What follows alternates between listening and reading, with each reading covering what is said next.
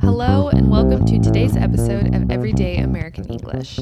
I'm Lynn, I'm American, and I live in the state of Kansas in the United States. With this podcast, I'll help you improve your English listening comprehension by telling you short stories about my daily life in the United States. The best way to improve your English listening comprehension is to practice listening to English, so make sure to subscribe and get new episodes every Monday, Wednesday, and Friday.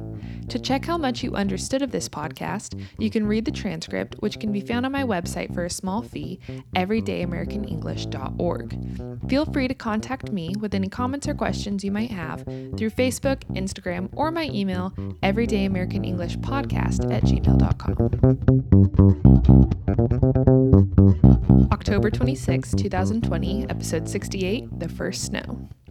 Today, we got a little bit of a surprise. It snowed. Now, I say surprise, but we knew it was coming because it was in the forecast for today. Even though I knew it was coming, it was still a bit of a shock to see snow on the ground. It's October. It's still very much fall. Winter doesn't officially start until December. What's happening? Here in Kansas, some years we don't get any snow at all. I don't like those years very much. Other years, we get a lot of snow, which is my own personal preference. There are some people around here who talk about a 7-year cycle we have for snow.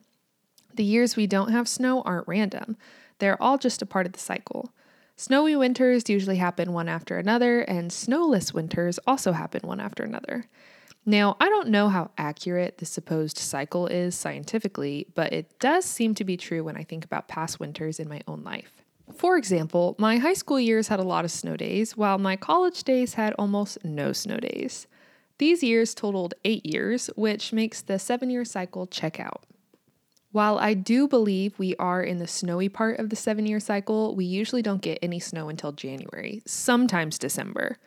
October is crazy early to be getting snow. I honestly didn't think the snow would stick on the ground this morning.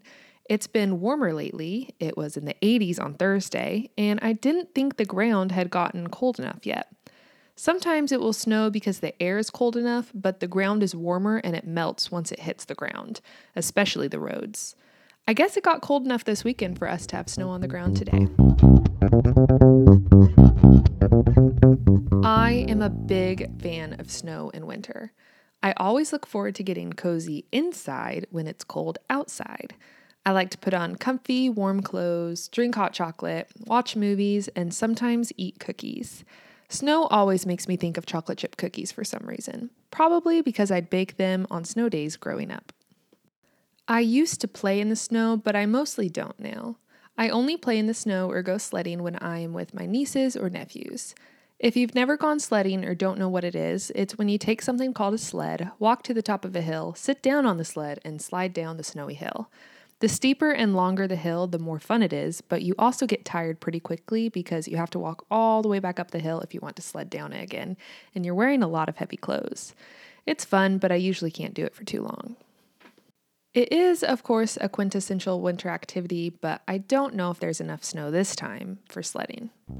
That's all for today's episode of Everyday American English. To really improve your English listening comprehension, check how much you understood of this episode by reading the transcript, which can be found on my website, everydayamericanenglish.org. Don't hesitate to contact me with any comments or questions you might have. Happy Monday.